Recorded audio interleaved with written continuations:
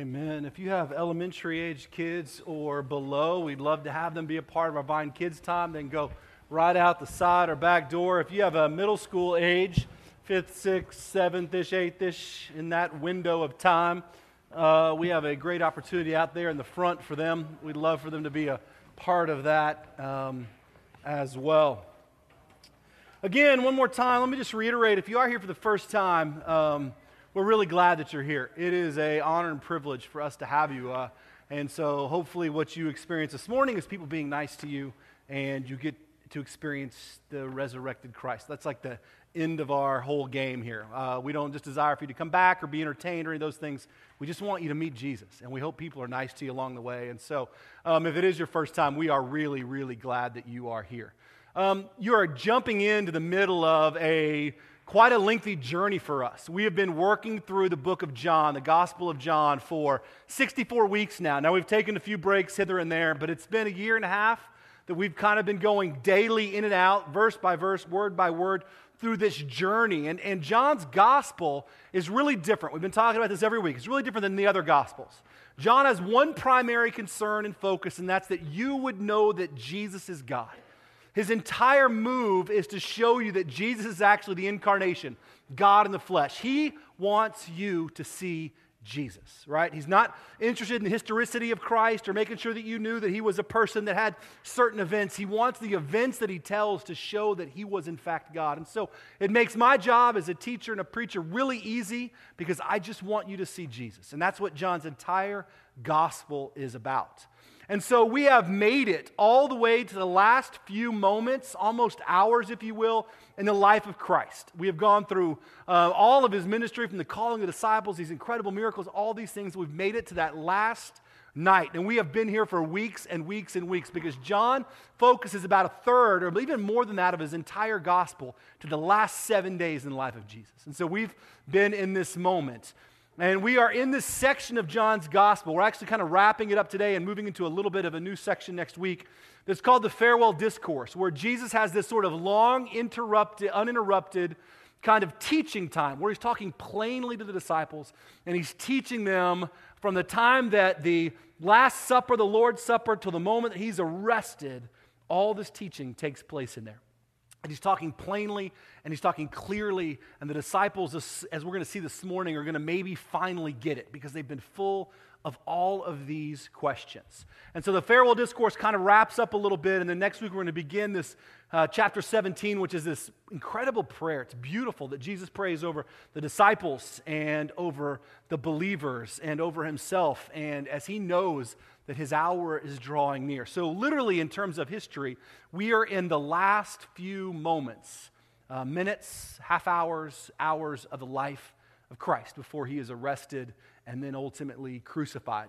We are certainly in the last moments of his ministry with the disciples. And something happens in our text today where it looks like the disciples, after 3 years of walking around with Jesus and watching him do the most incredible, miraculous, amazing things, casting out demons and feeding 5,000, walking on water and all these incredible things, they're going to actually say, we finally believe. After all of that, they're going to come to this place. And we're not going to really even understand clearly why, but we're going to see them kind of stand on this, we get it, and then Jesus is going to offer them a very sobering reality, which is really important for you and I to hear as well. So if you've got your Bible, I want you to open up to John chapter 16. We're going to start in verse 25, and we're going to wrap up chapter 16 today as we kind of wrap up the ends of that farewell discourse right until Jesus goes into his kind of lengthy and really powerful prayer that we will begin examining next week. So let's take a moment. Let's just pray and ask God to teach our hearts this morning. Lord, your word is living and active. It is sharper than any double-edged sword. You tell us that it penetrates even dividing joints and marrow, soul and spirit, that it judges the thoughts and attitudes of our heart. It is the breath of God. Lord, we do not take this lightly at all. Your word is not some guidebook for our life. It is your very love poured out. It is an expression of you. It is an encounter with you. And so, Lord, we take it seriously and we ask you to teach our hearts, even the hard things. We choose not to ignore them or skip over them. We want you to move in them and reveal truth to us. Take a moment in your own heart, just as you sit here, and ask the Lord to teach you this morning, for the next few moments as we open His Word, just ask the Lord to teach your heart. You got anything going on in there that you just want to let go of, ask Him to remove it, and ask Him to teach your heart this morning.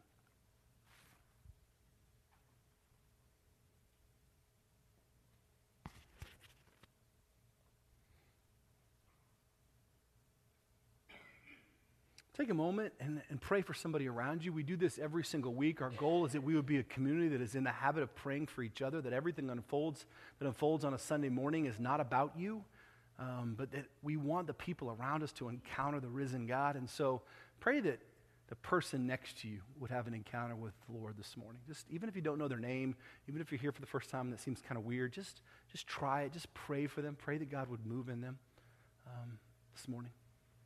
Be in the habit of praying for other people.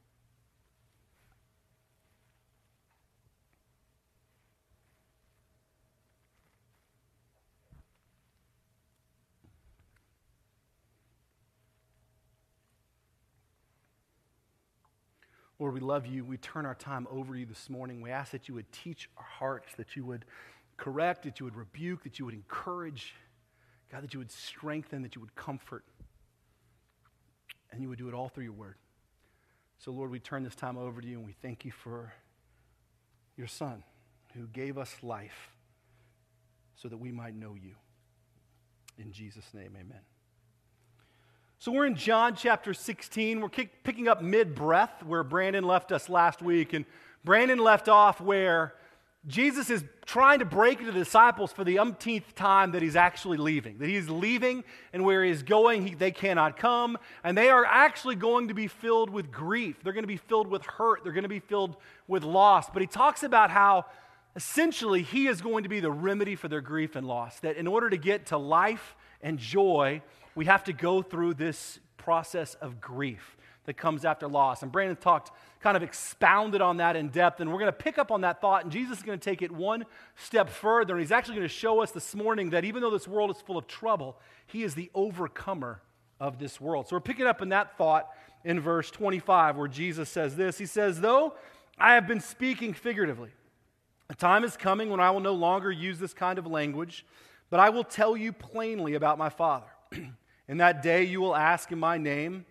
I'm not saying that I will ask the Father on your behalf. No, the Father himself loves you because you have loved me and have believed that I came from God. I came from the Father and entered into the world, and now I am leaving the world and going back to the Father." Then Jesus' disciples said, "Now you are speaking clearly and without figures of speech. Now we can see that you know all things, and you do not even need to have anyone ask you questions. This makes us believe that you came from God." "You believe at last," Jesus answered. "But a time is coming and has come when you will be scattered, each to his own home. You will leave me all alone. Yet I am not alone, for my Father is with me.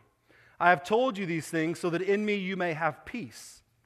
In this world you will have trouble, but take heart, I have overcome the world." So nothing Jesus says in those first few verses should come as a surprise. If you have been with us at all over the past 6 weeks, 8 weeks, none of those things are new.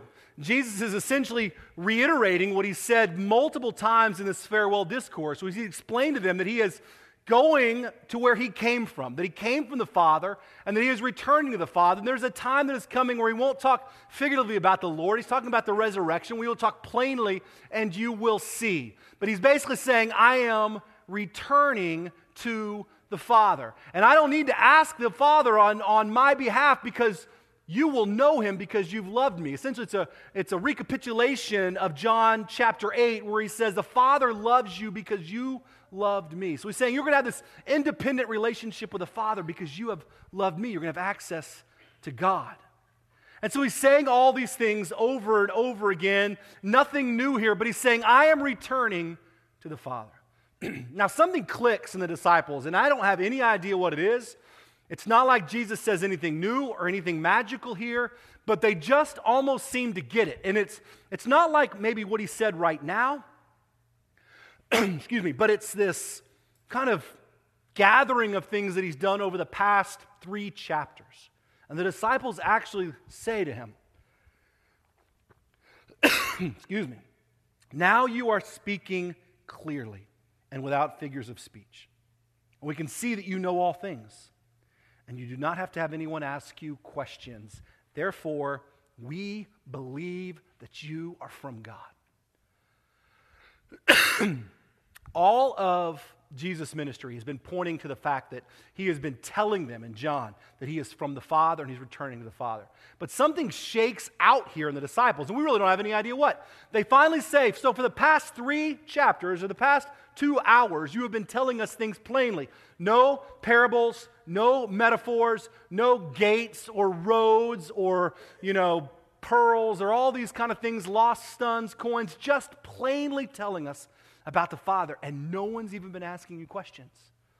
Obviously, these things are coming to you because you are from the Father. And then Jesus sort of responds with this, at last you finally believe. It really translates better as a question. It really translates better from the Greek as, oh, now you finally believe. It's kind of this rhetorical question wrapped up in exasperation. It's not really like Jesus is like, oh, good, you finally believe. It's really like, after 3 years of wandering around and teaching and speaking and doing all these miracles and all the things that you've seen, the wonders and the signs, now is the time that you finally believe. And they've got this sort of incredible little proclamation of faith, and Jesus is going to give them a really sobering reality where he says, and now you finally believe, but let me tell you something. And this is really where I want to spend our time this morning, because this is what is really so magnificent and yet sobering in the face of their proclamation, right? So they say, we finally believe because you are talking clearly. We put all these things together. We believe. And Jesus says, well, finally, right? At last. But let me tell you about a time that's coming and has come already when you will be scattered to your own home. You will leave me all alone, yet I'm not alone. I have told you these things so that in me you may have peace. In this world you will have trouble, but take heart. I have overcome the world. This section of text, excuse me, that's a crazy cough, is really powerful because it says to us some things that I think that we all need to really understand and buy into when it comes to our own faith. So the disciples have this sort of newfound proclamation, this newfound faith by which they say, we finally believe you. We get it. We get it. And Jesus says that newfound proclamation of faith will fail. So in the midst of all of that, he doesn't say, that's great, I'm so glad, we're finally going to pull it together. Now your faith is complete. He looks at them and he says, let me tell you about something. Your faith is going to fail. That new proclamation that you have, it will fail. Every one of you will be sent to your own homes and you will scatter. And of course, this is prophetic. We know this to be true. We know it to be true. Matthew tells us that when the Roman soldiers showed up with that angry mob led by Judas, in just a matter of moments, they all flee. Every single one of them. Luke tells us that Peter ran and he hid and followed at a distance. Every one of these disciples that has told Jesus they would never leave or flee. Peter had just literally said, I would rather die than abandon you. We just saw that a couple of chapters ago. They're all going to flee. Their faith and proclamation of their faith, their trust, is going to fail. And the reason this is so powerful, because it's really true for you and it's really true for me. Our faith will fail. Your faith and trust in Jesus will fall apart. If it hasn't already, there will be a time when it does. There will be a time where, like these disciples, you will run for the hills. You will lurk in the shadows. When God will call you, you will find yourself at full sprint the other way. Well, you will find yourself in the middle of a lake full of doubts and worries and questions, all asking, God, is any of this even real? Are you real? But as believers, we're petrified of doubts. We're petrified of them. We're petrified of questions. We think that somehow we have to throw up this armor of faith that says my faith is perfect, and if somehow somebody, God, or even worse, people see through that facade, right? Then the whole thing is going to come crashing down.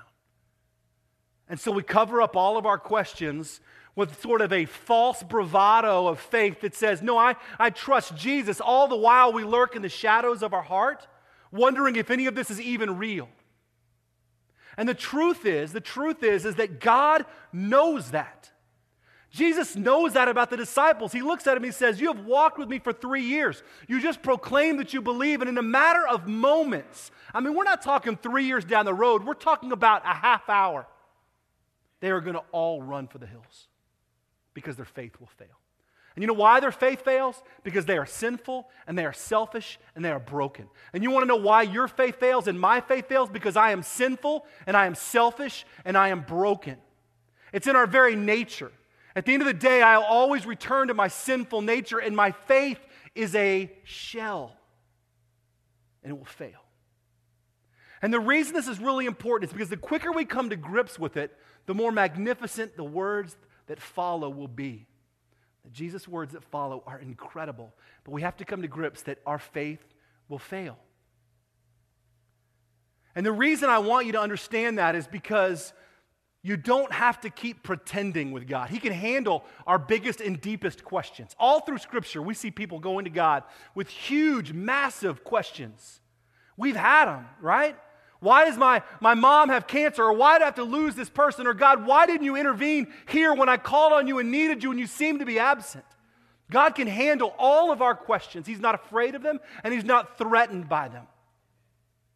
The truth is that the quicker we come to grips with the fact that we have a faith that cannot be sustained by our human standards, and it has to be anchored by the God who gives it life, then the quicker we are to release the guilt and the shame that come with feeling a failure of our faith. We beat ourselves up. Everybody else around me seems to trust Jesus, but I'm really struggling. And we beat ourselves up and up over and over again, and we live with guilt and shame over a faith that's broken, that God already knows will be broken. It doesn't mean we give into it, we just live with it, but it does mean that we call out to God and we say, God, I am wrestling. I am struggling. Every part of me wants to run. I mean, I think about all the times in my own life that God has called me to something and I have run the other way, or I have hid in the shadows, all the while publicly proclaiming my faith in Jesus, yet hiding in the darkness and fear in my heart because my faith fails. The disciples, 30 minutes after their great proclamation, hour after their great proclamation, they all run. I mean, think about that. They've almost been stoned to death. They stood by Jesus in the wake of mobs and Pharisees. And here comes a crowd of soldiers and men and people with torches to arrest Jesus. And they just run. After all them proclaiming that they believe, and after Peter himself saying, I will die with you. How many times have you told Jesus, I'm not going to think that anymore. I'm not going to do that anymore. Only 30 minutes later to find yourself in the middle of that same thought or action or behavior. The truth is our faith fails. But here's the incredible news, is that Jesus actually says it's okay. Now listen to what he says to the disciples, and this is magnificent. He says this, he says, look, you will all scatter, you'll go to your own home, you will leave me all alone. And that's true. It's prophetic. Jesus will be standing there alone with a mob of people that want to kill him, and not one of his 11, because Judas has already left, will be standing there with him. He says, but that's okay. Yet I am not alone, for my Father is with me. What Jesus is saying is that, look, your faith will fail, but it's okay because I don't need you. Now hear me say that again, because it sounds really harsh, and from a human standpoint it is, but from a theological standpoint it is incredibly beautiful. So Jesus says, look, your faith is going to fail. You are going to run for the hills. You are going to leave me alone, but it's okay because I am not alone. I don't need you. What that means is that Jesus didn't need the disciples to be Jesus. He didn't need the disciples' faith to be God. When they left him alone, he actually wasn't alone. Jesus is perfectly complete in the Trinity. He is needing nothing. He didn't need the disciples' perfect faith to wrap up his identity, to make him feel better about who he was and not so lonely. Jesus is perfect and he's holy and he is complete in the Father. And so when your faith fails, when the disciples' faith failed, Jesus isn't threatened and he isn't less God. He's not wondering if your faith will finally truly believe in him so his self-esteem will be lifted up. Because that's how humans work, right? We need the belief in other people so that our self-esteem gets lifted up. I need my wife or I need people to believe in me and tell me that I'm doing a really great job so that my self-esteem goes up so I can be the best me who I am, because I need the support of people. It's humanity. Jesus is complete. He doesn't need your perfect faith. He is no less God when you believe in him than when you don't. He is no less God than when your faith is at an all-time high or when you're hiding under a rock petrified, wondering if he's even real. He is no less God. He is absolutely, totally complete, and he does not need you. I was actually at a funeral years ago, and the pastor was talking about this sort of death situation, and he said, you know, it's really sad and tragic, but the silver lining is, and this is literally what he said, the silver lining is God was lonely, and so he called so-and-so, this person, home because he needed the company of another angel. And I want to stand up and go, what a load of crap! God doesn't need anything, and he certainly isn't playing with human grief to sustain his own low self-esteem and self-image. Why would we believe that garbage? God is perfect and he is holy. He does not need you, but he loves you and he came for you. That's the incredible nature of grace, is that your faith will falter and fail, that you will wonder if God is real. Even in the moments of the most all-time incredible high in your life, 30 minutes later, you'll be wondering and you'll be full of fear. And Jesus knows that. He proclaims it over the disciples, but he's not threatened by it. The disciples running did not make Jesus less Jesus. Your lack of faith does not make God less of a God. He is all-powerful, whether you want to believe it or not. He is everything, whether you want to put your full trust and perfect faith in it or not. And the reason that is so magnificent is because I don't have to hammer myself with shame. I don't have to beat myself up with guilt. I am not bringing God down, right? He is not any less God because my faith is weak. Now, that doesn't give me a free ride to just go, hey, Lord, I'm just going to camp out over here and live in my self-doubt and in my doubt. And you know, but what it does, it gives me freedom to cry out to God and be honest to the God that already knows that my heart is feeling anyway, and say, God, I am struggling and I need you to anchor my faith because I feel like a ship that's adrift, or I'm afraid, or I'm lonely, or I'm lost. But I need you to give me reassurance and to anchor my faith into something real. Because right now I am in a full sprint from you. I'm scattering to my own home, and I know that I am leaving you. But you never leave me. Because your lack of faith does not make God less of God. And it's incredible. It's incredible. Because I need to know that God is bigger than my failures. I need to know that God doesn't waver when my question comes rolling in and when my fear suspends my heart. I need to know that he is no less God then in those moments than when I'm feeling my best and I'm singing and praising at the top of my lungs and I feel God filling me up, that he is no less God than when I'm petrified and afraid and wondering if maybe all of this is just a sham. That doesn't take away from God being God. And what Jesus tells the disciples is, you will all leave. Even in your incredible, profound new faith, you will all leave. But it's okay. I don't need you. I'm complete in the Father.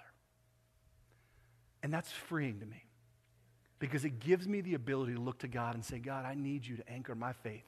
You don't need me. You don't need my faith to be God. And he says, look, I'm going to tell you these things for a couple of reasons. He says, I'm telling you these things, right, that your faith will fail and that that's okay. I'm telling you these things for a couple of reasons. And he's very specific, right? Verse 33, he says, I've told you these things so that in me you will have peace. In this world you will have trouble, but take heart, I've overcome the world. So he said, I've told you these things for a couple of reasons. First thing I want you to see is this. I've told you these things because in this world you will have trouble. Now, life is hard. Understatement of the decade, right? I mean, literally, life is hard. There's not one of us sitting out here today that would question that. Now, it doesn't mean that life doesn't have wonderful and glorious and amazing moments. It doesn't mean that life in itself is not incredible. What it does mean is that life is hard, and as Brandon always says, nobody gets out of it unscathed. Death and loss and sin and evil are real. Pain and hurt are very real. Humanity is broken and it will fail you. People will run out on you. Things will fall apart. Things will break. Things won't make sense. Life is really hard. Families get broken. Trust gets shattered. Life is hard. It's really, really hard. And guess what? Following Jesus actually just elevates it. It doesn't make it easier. It doesn't make life easier. What we'll see is it actually makes life more joyful, but it doesn't make it more easy. Ask any of the disciples. Ask Paul. Paul said yes to Jesus and his life went awful. Shipwrecks, snake bites, all kinds of things, finally rotting in prison. All of the disciples would lose their life because of Jesus. Every single one of them. Life is really hard. Relationships are hard. Marriage is hard. Children are hard. School is hard. Work is hard. Coworkers are hard. Money doesn't come easy. Things are hard. Even in our Western world where everything is even at our fingertips, right? Still hard. Jesus prophetically again says this world will have trouble. And not just because of that, but because sin and evil are real. And Jesus will even tell us that the prince of this world, the devil, prowls around like a roaring lion waiting to devour. The reality is that the prince of this world wants to do anything he can to destroy you, to steal your faith, to rob you blind, to render you useless, to squash every ounce of hope and joy that you have as a follower of Christ. Coupling that with how difficult life is in general, and Jesus' statement seems like a throwaway. In this world, you will have trouble. He doesn't say you might. He doesn't say you could. He says you will. In this world, you will have trouble. So if you haven't experienced it yet, you will. And you know what? That's okay. Because he says this, I've told you these things because in this world you have trouble, but I want you to have peace in me. So Jesus says this world is going to give you trouble, your faith will fail. It's okay. It doesn't change who I am. I'm complete in the Father. You'll have trouble in this world, but I'm telling you these things because I want you to find peace in me. Now, of course, Jesus says that peace is not found somewhere else. It's found in Jesus. It's not found because we believe or we trust or we have perfect faith. He says, I want you to find peace in me. And we've talked about this before, but you know what that peace in Christ really means? It's the spiritual and mental rest that comes from surrendering to Jesus as your highest joy and trusting that He is and always will be enough for you. So I've talked about this before at length, but my definition of peace of Christ, from everything I see in Scripture, boils down to this. Peace of Christ, right, is the mental and spiritual rest that comes from surrendering to Jesus as your highest joy and trusting and believing that He is now and always will be enough for you. Most of us worry, and most of us stress, and most of us are restless because we haven't surrendered to one of those two things. One, Jesus is my highest joy. We've tried to find our joy in everything else. Other people, other things, work, school, whatever. Success, money, name it, whatever it is. Those are my highest joys. My children, my spouse, being whatever kind of person it is I want to be, great Christian, successful businesswoman, or whatever it is. My highest joy is that. Or my highest joy is my family or my children. Anything other than Christ that is our highest joy will leave us spiritually and mentally restless. Finding peace in Christ means that, Jesus, you are my highest joy. It means that nothing in my life will come close to the joy that I have in you. And until we come to that reality, until you surrender that and let go of all those things, I can promise you that you will be living in mental and spiritual unrest. You'll be tired. You'll be spiritually tired. You'll be wandering, and you'll be wondering why there's passionless parts of your spiritual life, why it feels like life is going from one church motion to the other. We've got to surrender to Jesus as our highest joy. What is the highest joy in your life? If we say anything other than Christ, you'll never find true spiritual rest, not peace in Christ. Second part that we always struggle with too is that, okay, fine, I believe that Jesus is my highest joy. But what that really means is that I surrender my trust and belief that he is right now and always will be enough for me. This is the greatest struggle in my life. Literally the greatest struggle in my Christian life is believing that Jesus is enough for me right now and always will be. Because my life is a series of chasing other things. Thinking that if I can just master this thing or get this thing under control, then I will truly, finally find rest. If I can just conquer this piece of debt or just do this thing or just get to this place or just maybe get this spiritual thing done or pray more, or pray less or read more or read less or whatever it is, I'm chasing one thing after another, hoping that provides me spiritual rest, and it is always totally empty. Because I very seldom rest in the idea that Jesus is just enough. That if everything else gets stripped from my life, as awful and as tragic and as heartbreaking as that would be, that Jesus is enough for me. To take away all the things and all the stuff and all my identity and all of those things, and it's just me and Jesus. And then right now in this moment, he sustains me. And no matter what happens in the future, he will sustain me. The peace in Christ that Jesus is talking about, right? Find peace in me comes from those things. That Jesus, you're my highest joy. There's nothing on this planet that can bring me greater joy than knowing you.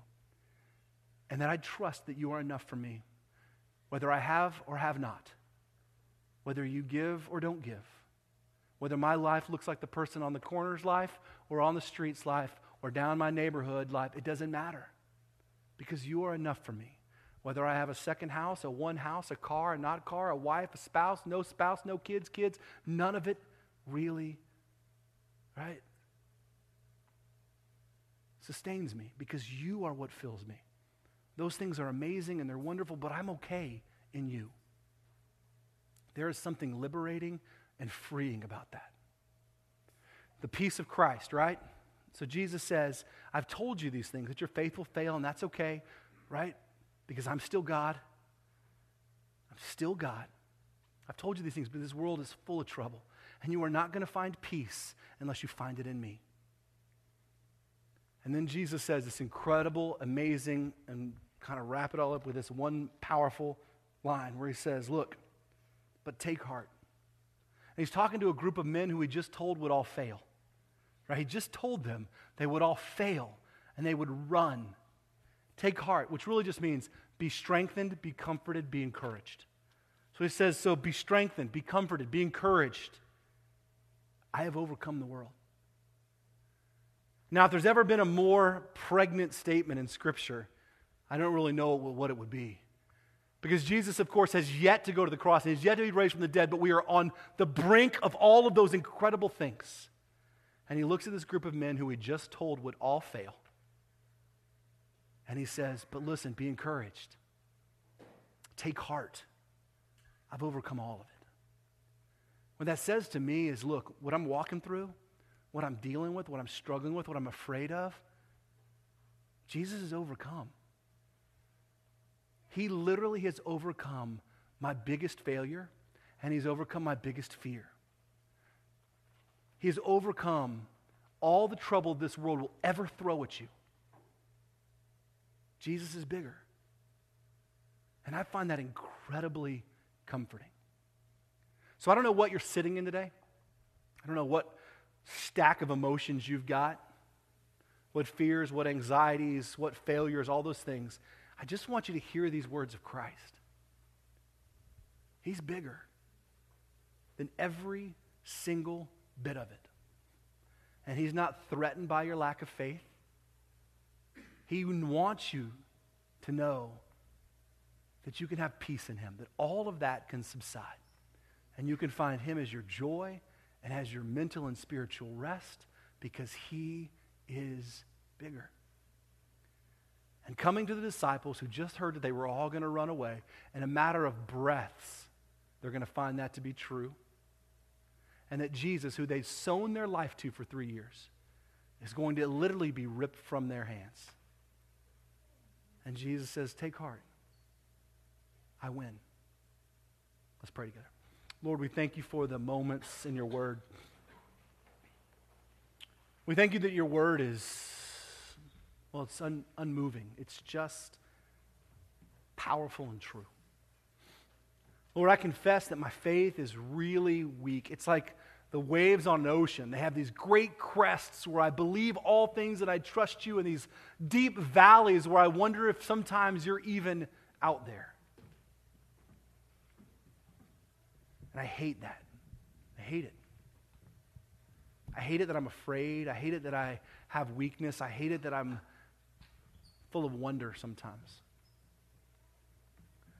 But I love, God, that you're not threatened by it. I love that you can take all of my questions, and you can take all of my fears, and you can take all of those things, and you can anchor them to truth. And that in my moments of valley and fear, God, you sow those things to who you are. I thank you that you recognize that in this world, each one of us is going to have trouble. We're just going to.